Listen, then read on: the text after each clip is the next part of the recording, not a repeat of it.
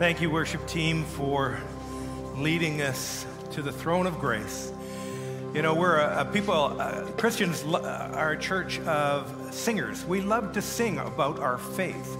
But more importantly is we're people of the Word. And all our songs should be centered on the truths of God's Word, and we do our very best to choose those. But I'd like to take you into the Word right now and actually read the passage that we're going to read to study this morning.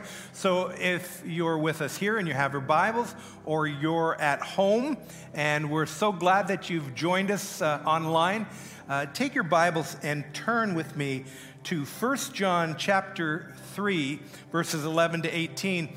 And we're in a series called That You May Know, because the author of this epistle is really concerned about false teachers drawing these young believers away from the truth. And so John is saying, I want to tell you something that you might know that God is who he is, Jesus who he is, and our mission is what it is. So let's look at this little passage here in 1 John chapter 3, verses 11 and following. It says, "For this is the message that you've heard from the beginning, that we should love one another. We should not be like Cain, who was the evil one and murdered his brother. And why did he murder him? Because his own deeds were evil and his brothers righteous. Do not be surprised, brothers, that the world hates you. We know that we have passed out of death into life because we love the brothers. Whoever does not love abides in death. Everyone who hates his brother is a murderer. And you know that no murderer has eternal life abiding in him.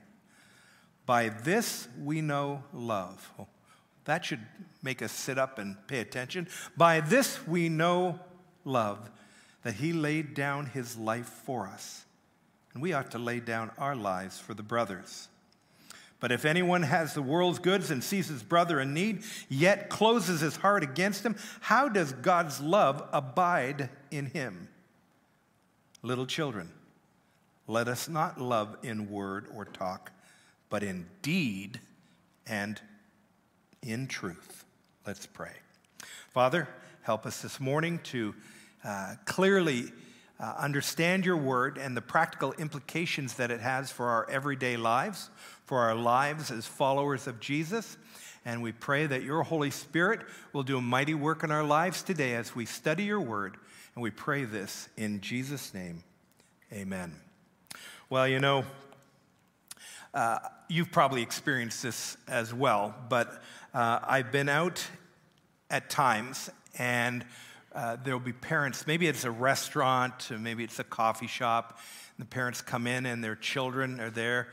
I was recently at a coffee shop, and there was this young family and these two kids, and there was an older brother and a younger sister, and it was amazing how different the kids were.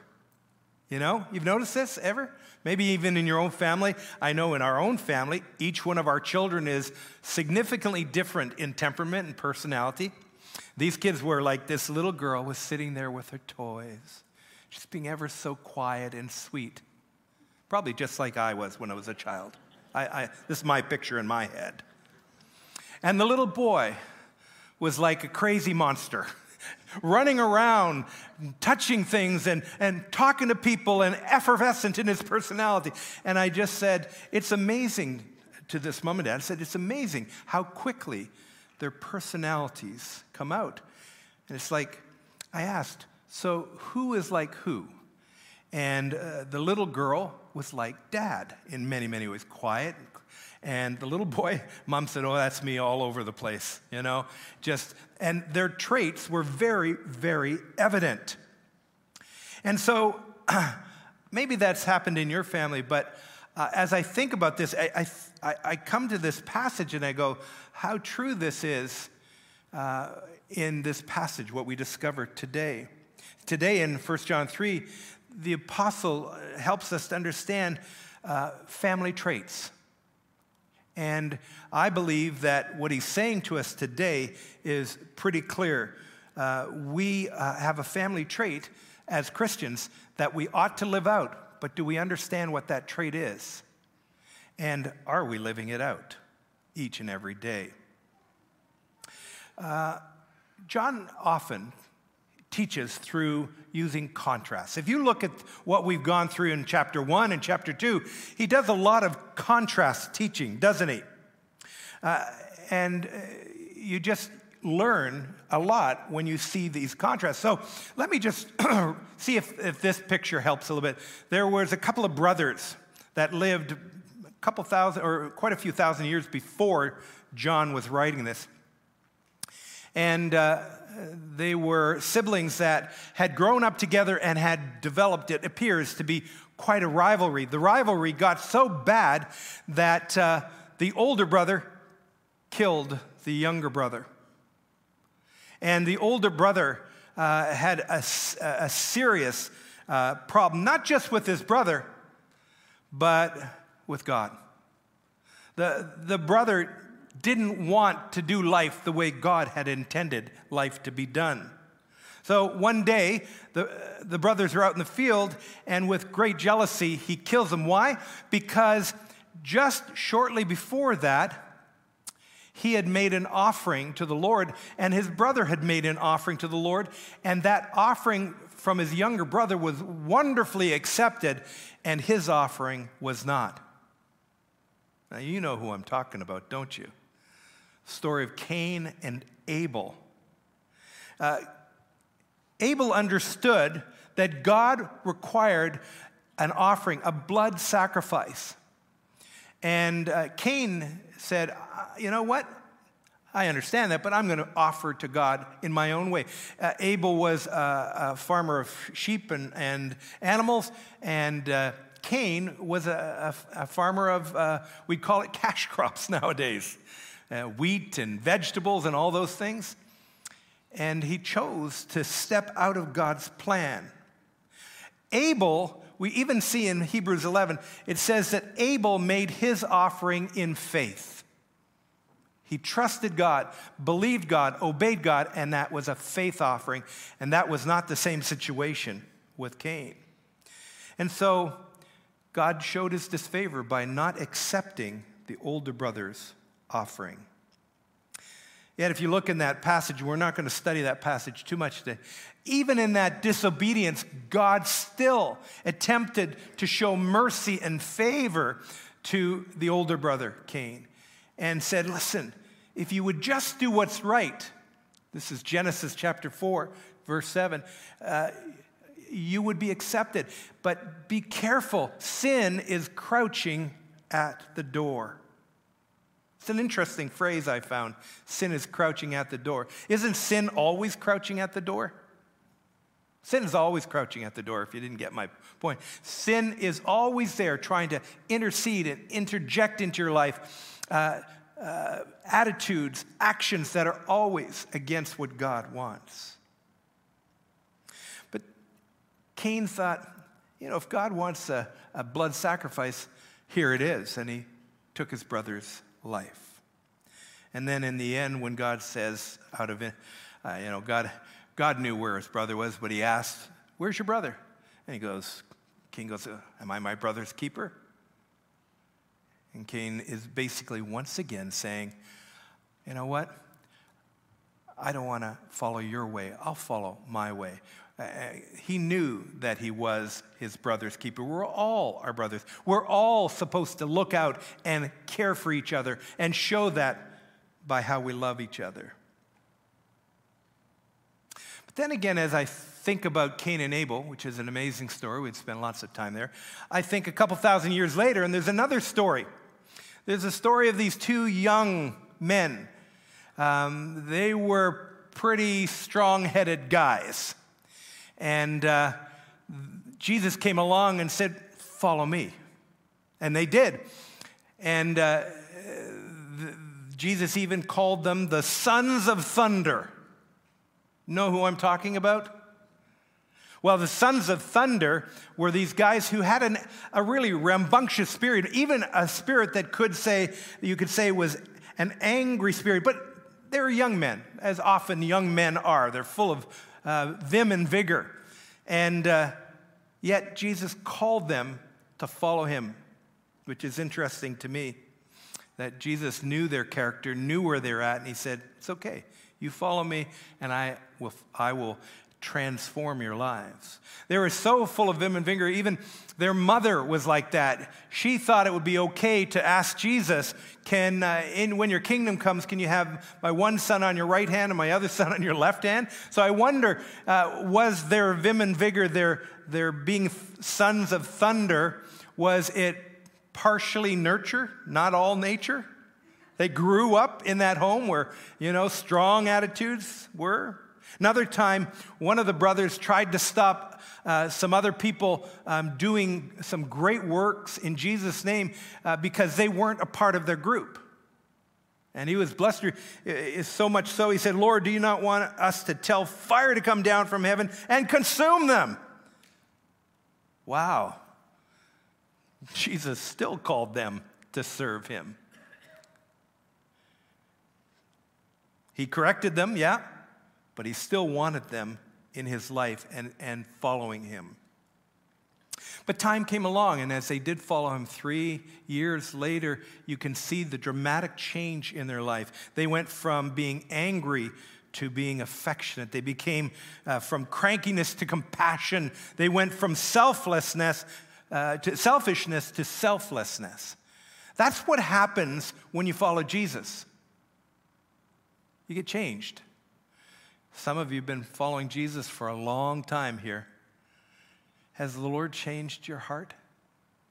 Has he been working on you all these years? And you know that you're not the same person you used to be before you knew him.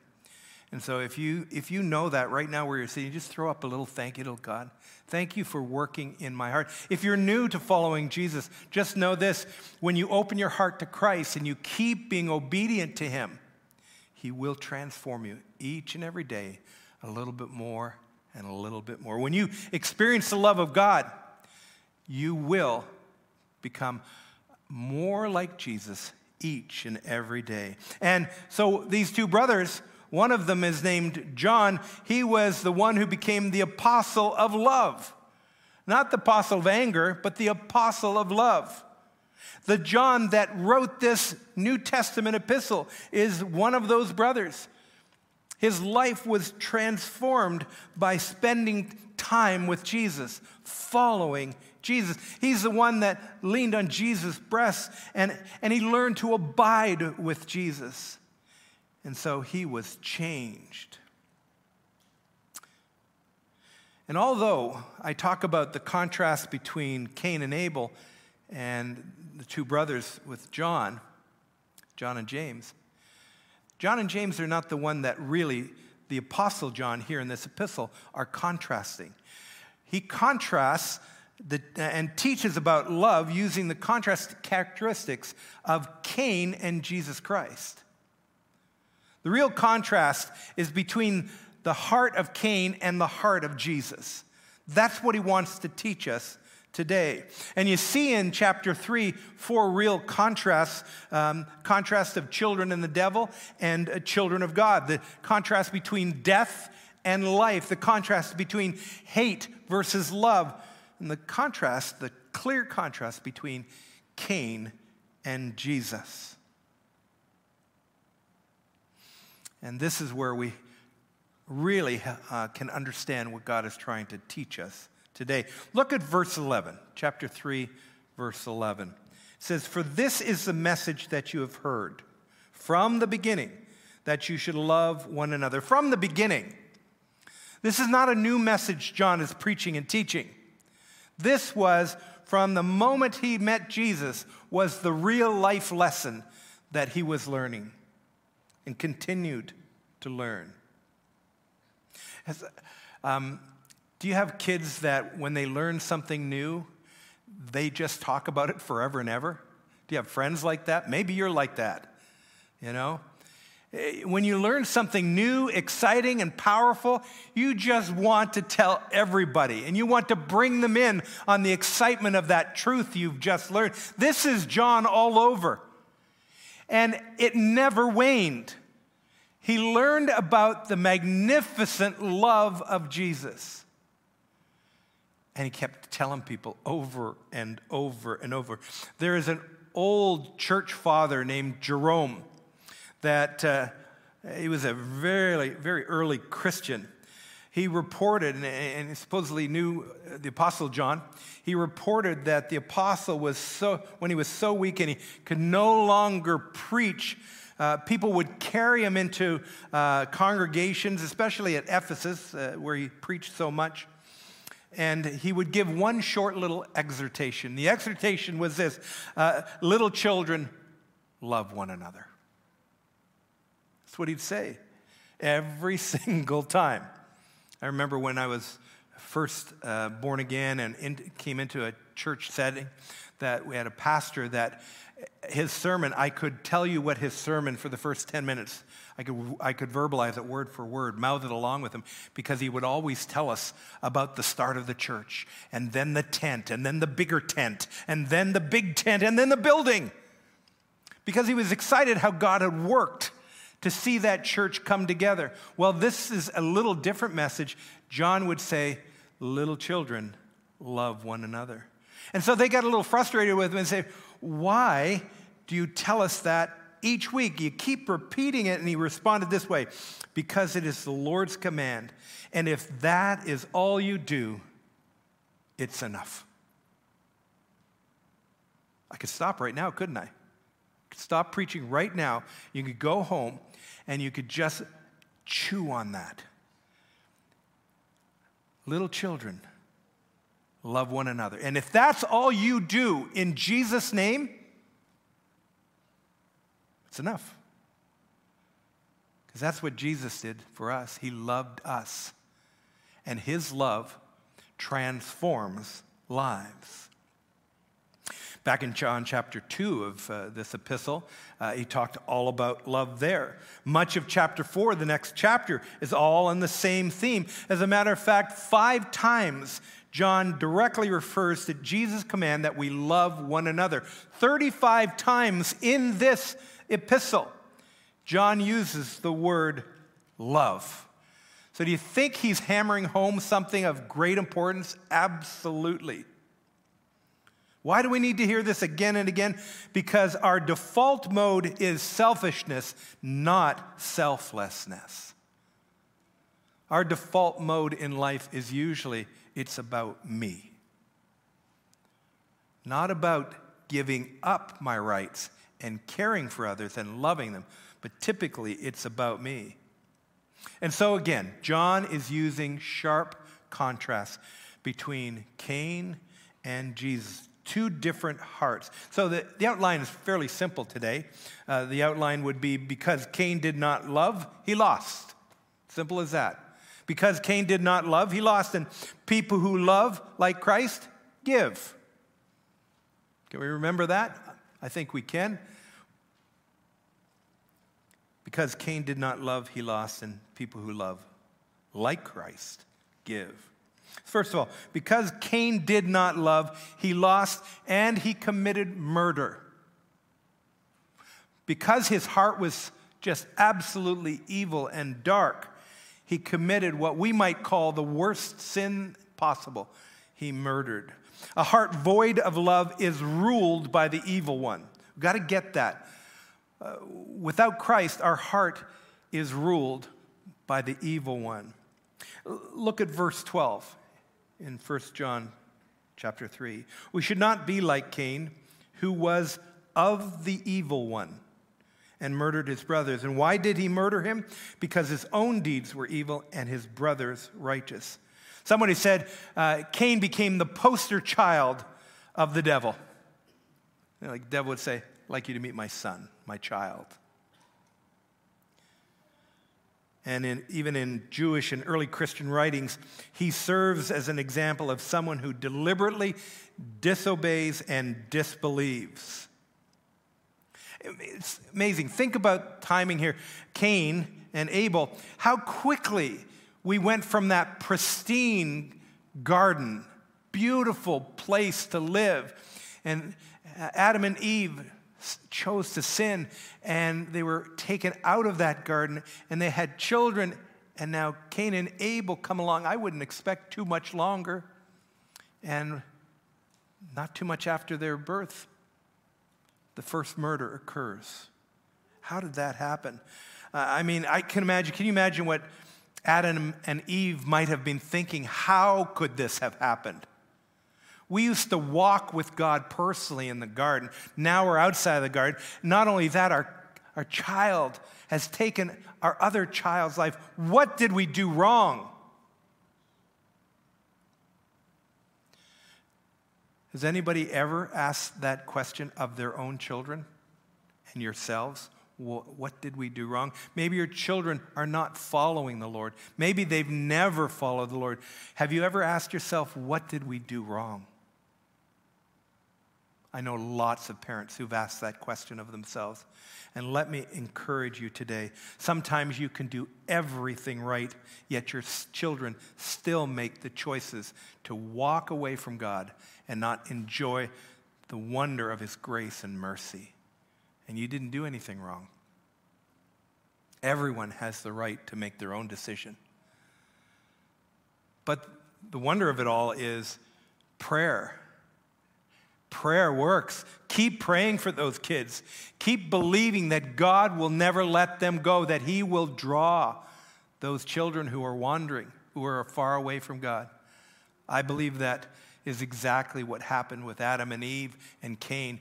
Once it happened, their prayer was, Lord, heal him, bring him back to yourself. The word murder, by the way, in this story is a really graphic one. It means to slit one's throat, to butcher. Cain butchered his brother. And that's why you can even see even more why you can call him, you see why he's called that he belonged to the evil one. Evil. What is evil? That which is opposite. Active opposition. Evil is active opposition to good and to God. And it's always used in reference to Satan. His brothers was different. His heart was right before God. And as I said in Hebrews 11, he's in this list of faith-filled heroes. Abel.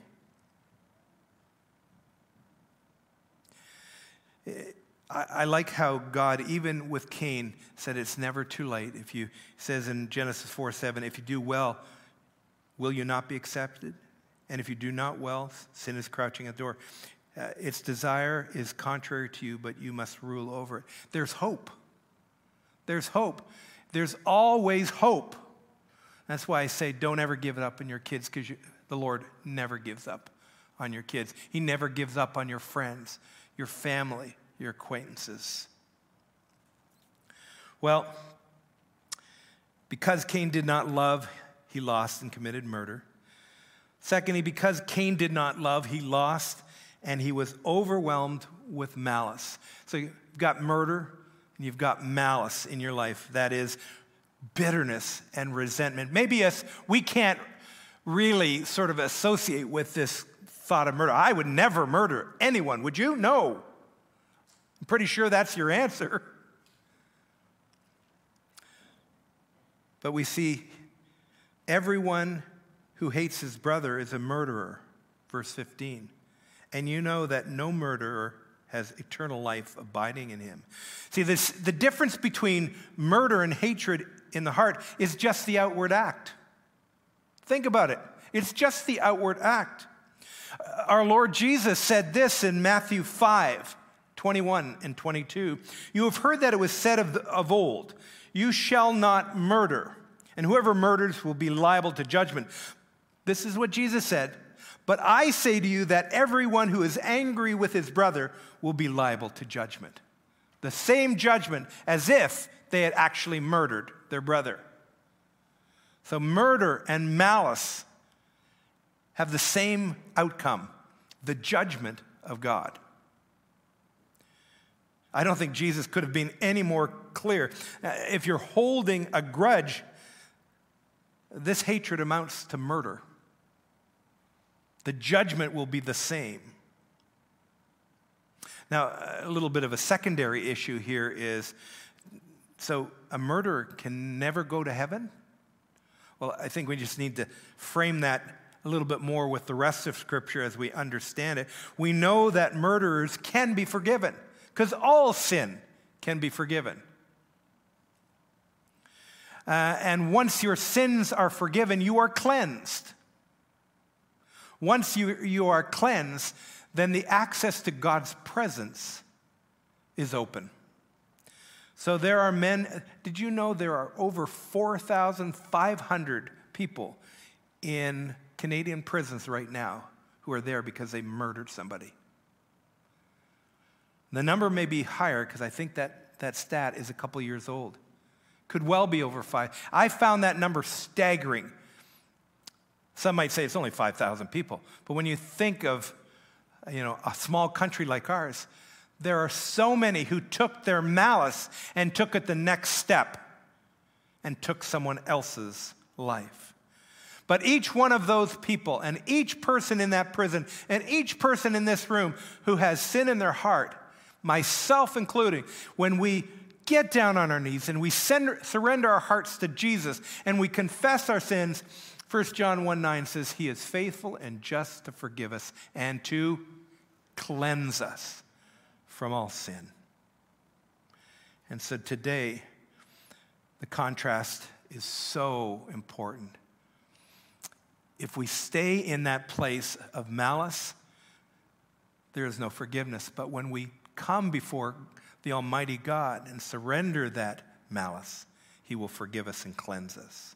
The third thing we have to see in this is when we have the love of Jesus, we are moved to be magnanimous, murder, malice, and now the positive side, to be magnanimous in our lives. Look at verse 17. But if anyone has the world's goods and sees his brother in need, yet closes his heart against him, how does God's love abide in him?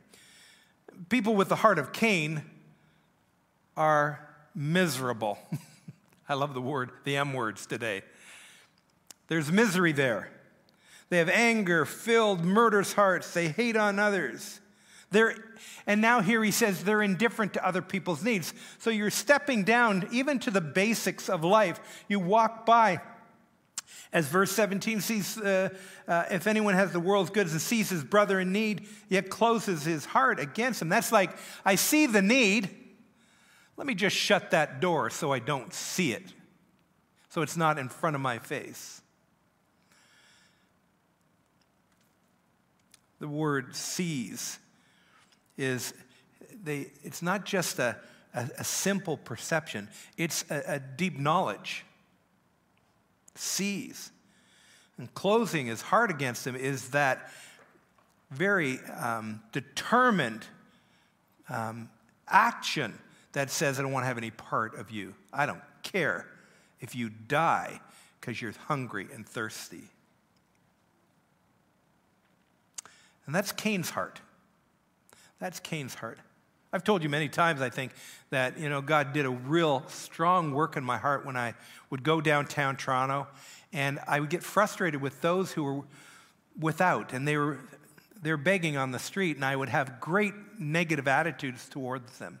That's Cain's heart. It's the heart of Cain. I didn't realize it, and God had to keep on transforming me. He had to keep working on me, and I had to learn that my job as a Christian was simply to love people. And even if loving that person, giving them a little bit of money to help them, whether they used it on bad things or not, that wasn't my call. The call that I had was to love them and just show the love of Jesus by simply trying to help meet a need. I hope that wherever you go and you see somebody and they have their hand out, if you can, just always keep a little change in your car, in your pocket, and just tell them Jesus loves you. Here, I hope this little help helps you. Without judging where they're at, how they got there. Be surprising how many people will be in heaven one day and say, yeah, you gave me something to help me out that day, and I really did. We'll never know. But that's the heart way. That's Jesus' heart. So enough about Cain. Let's talk about Jesus. Let's talk about his heart. We don't want to be losers like Cain. We want to be lovers like Christ. Because people with the heart of Christ are givers. There's no two ways about it. I love love stories. The older I get, the softer I get. Big blubbering mess when I watch some of the movies. I told you about Notebook. I watched The Notebook finally after 35 years. Kathy finally got me to watch I don't know how long it was, but it was a long time. And I watched The Notebook. What a wonderful love story.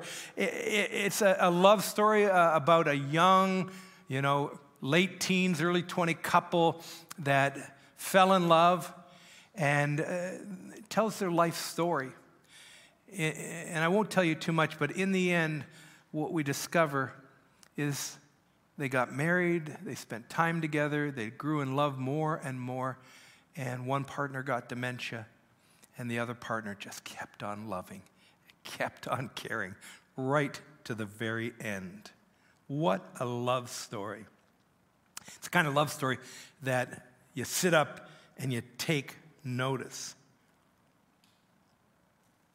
When we contemplate the love story of Jesus towards us, he keeps on loving us, no matter what the challenges are in our lives. Even if the challenges are self-inflicted, he keeps on loving us. And it started, as it says here in verse 16, by this we know love, that he, Jesus, laid down his life for us, and we ought to lay down our lives for the brothers.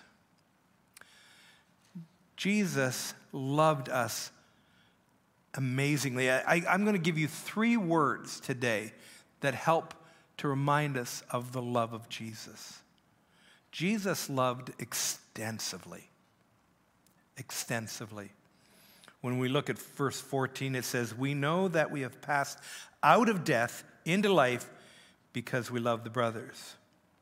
So he loved us extensively, so much that he took us from a place of death, spiritual death, to spiritual life. I love the phrase, passed from death to life. Most people in this world have no clue that they are walking dead. Spiritually speaking, walking dead. Because there is no spark of spirituality, of true spiritual life, a life that is in right relationship with God, with anyone who is without Jesus. And when we come to Christ, we pass from death to life. And Jesus had to go to the cross to make that happen. Christ takes us from judgment to joy. He takes us from sin to satisfaction, from death to life. Listen to Jesus in John 5:24. Truly, truly I say to you, whoever hears my word and believes him who sent me has eternal life. He does not come into judgment, but has passed from death to life. That's what Jesus said, and John caught on to it. And again, one of those things, he never forgets this, and he keeps telling it over and over. The key is whoever hears my word and believes him who sent me. In other words, there's a true, from the very core of who you are, a belief that Jesus Christ is who he is, and what he did was truly for each and every one of us. He is God become man. He did go to the cross and take my place, your place. And when you believe that with your heart, and you confess that with your mouth, Apostle Paul says you will be saved. Saved. Brought from death to life. That's what salvation is, being brought from death to life. And when you know Jesus Christ, his love should show in and through you.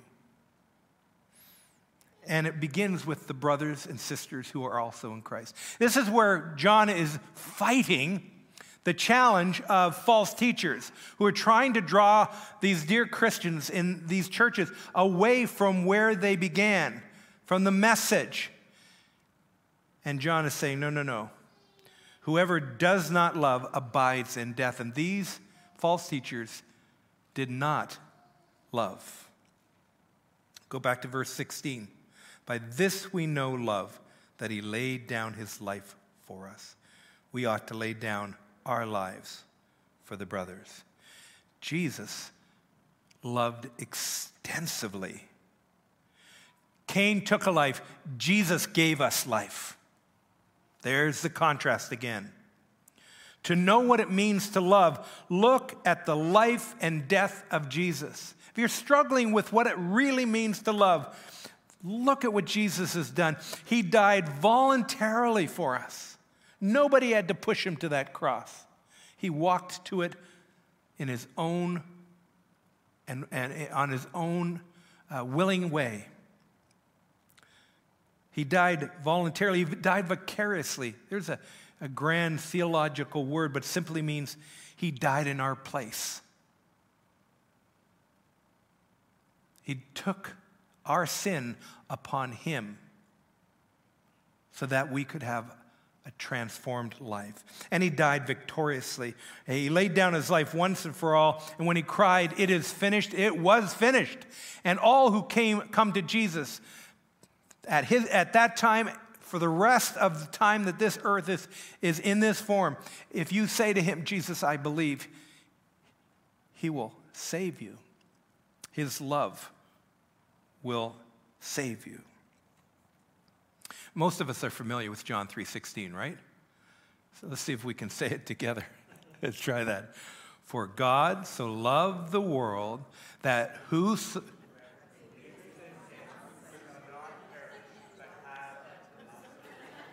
The preacher blew it. Preacher blew it. Let's try that again. For God so loved the world that he gave his only begotten Son, that whosoever believes in him should not perish, but have everlasting life. Oh, well, can we take that little piece of tape and cut it? Forgot John 3, just mixed up the words. You got it. You had it. Because it's the most powerful verse, I think, to talk about what it really means to love. Jesus came from the Father to take our place. But look at 1 John 3:16. By this we know love, that he laid down his life for us. There's John 3:16. But now we see a little more. And we ought to lay our lives down for the brothers, for our sisters. That takes John 3:16 and extends it a little further, doesn't it? It now talks about what we have to do, our part in this. John is calling us to have the same kind of love that Jesus had for us, that we should have for others, particularly beginning with our brothers and sisters in Christ. This word ought to love speaks of owing someone a debt. We have a debt to each other. Because of what Christ has done, we ought to love each other the same way. That's our debt to each other. We're called to lay down our lives for each other. It may not be physically, but it is in practical ways. How can we love each other? It's an important part of who we are. It's a critical part. So let's get a biblical definition of love, and I humbly offer you this one. A biblical definition, I think, comes out of a myriad of passages, but this is it. A self-sacrificing, caring commitment that shows itself in seeking the highest good of the one loved. If you're writing that down, let me just read it again. So listen closely. A self-sacrificing, caring commitment that shows itself in seeking the highest good of the one loved. Cain, again, was all about self-love. It's about me, he said. Christ is all about selfless love. This is love without limits. This is the love that we're called upon to show to brothers and sisters in Christ and to those in this world who are unloved. So Jesus loved extensively. Jesus also loved expensively. I thought I'd have some fun with words here. Extensively. Now Jesus loved expensively. You know, Jesus gave everything. And it's interesting, it says here, do not be surprised, brothers, that the world hates you. The word surprise is a shock and a wonder. How could this be? The truth of the matter, if Christ was hated, then Christians will be hated.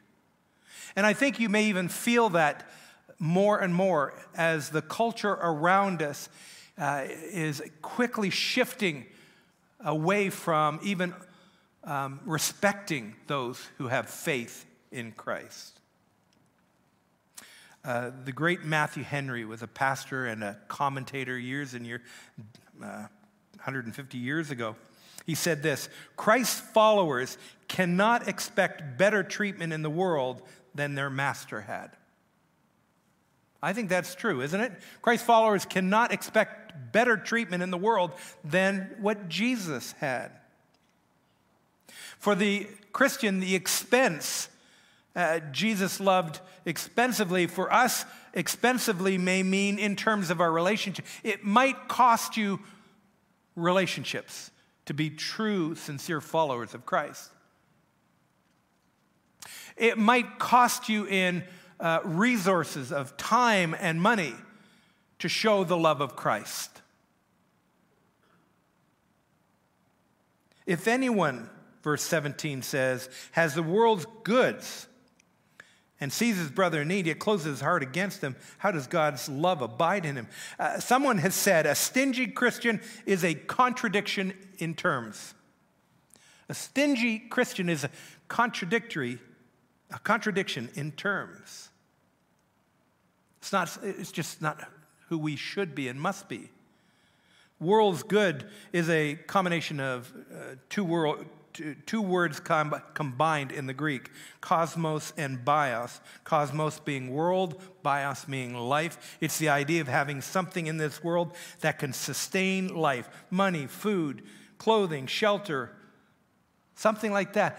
If we have the world's goods and we want to be Christians that resemble have the traits of our Father, then we need to be willing to share what God has given us, to open our wallets, to open our homes, and to open our hearts for the brothers and sisters in Christ, and for those who are lost and without hope, or without help, I should say. They have hope. We might not be called to die, but we're called upon to give to the needs around us. Someone has said, martyrdom is heroic and exhilarating. The difficulty lies in doing the little things which no one notices and no one applauds. Isn't that true? We love to see the big deal happening. But loving in a way that John is talking about, maybe most people, if any, will never know that we've done. That's true love when you don't get anything for demonstrating the love of Christ. Think about what James wrote. We've studied James last year. If a brother or sister is poorly clothed and lacking in daily food, and one of you says to them, go in peace, be warmed and filled, without giving them the things needed for the body, what good is that? So also faith by itself, if it does not have works, is dead. So for people to see Christ in us, it's not just what we say. It truly is in the little things that we do. Okay, Jesus loved extensively, he loved expensively, and lastly, he loved expressively. Expressively.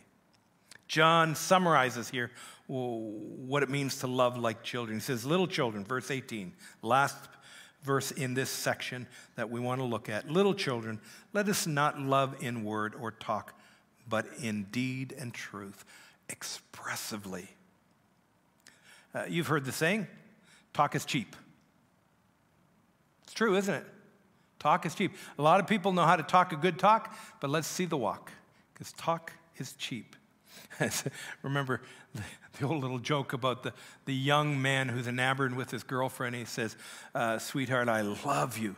I'd climb to the highest mountain for you. I'd swim the deepest sea for you. I'd fight a jungle of lions for you. And if it doesn't rain, I'll be over to see you later tonight. Talk is cheap. Talk is cheap. To love in word is simply to talk about someone's need, but to love in action is to do something about it. Love is. John is talking about a family trait here, and this is the key family trait that he has been talking about for years and years and years. Billy Graham, we all loved Billy Graham, and he's enjoying the glories of heaven right now, getting to worship with the greatest choir ever. Maybe he's preaching a few sermons of his own, just lifting up Jesus there. Billy Graham said this: God proved his love on the cross. When Christ hung and bled and died, it was God saying to the world, I love you. Talk is cheap. God just didn't talk about it, he showed it.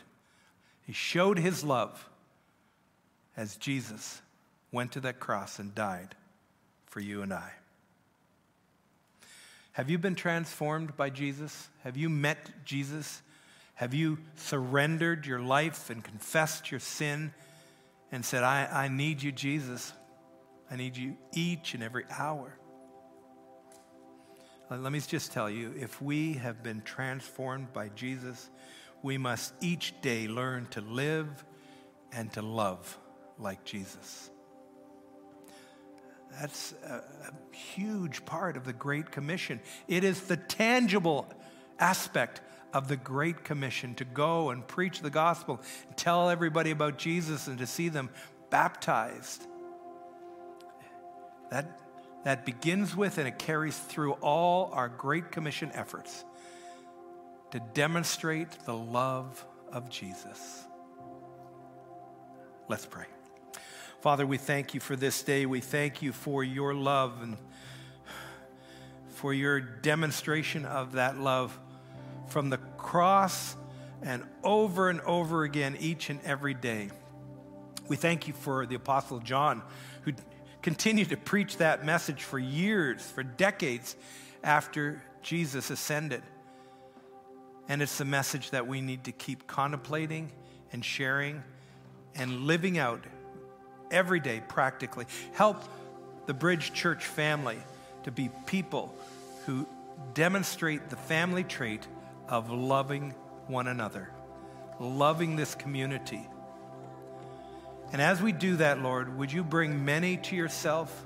Would you encourage many of us and grow us, Father, so that we are more and more in number of those who will have that family trait of loving like Jesus. And it's in Christ's name we pray.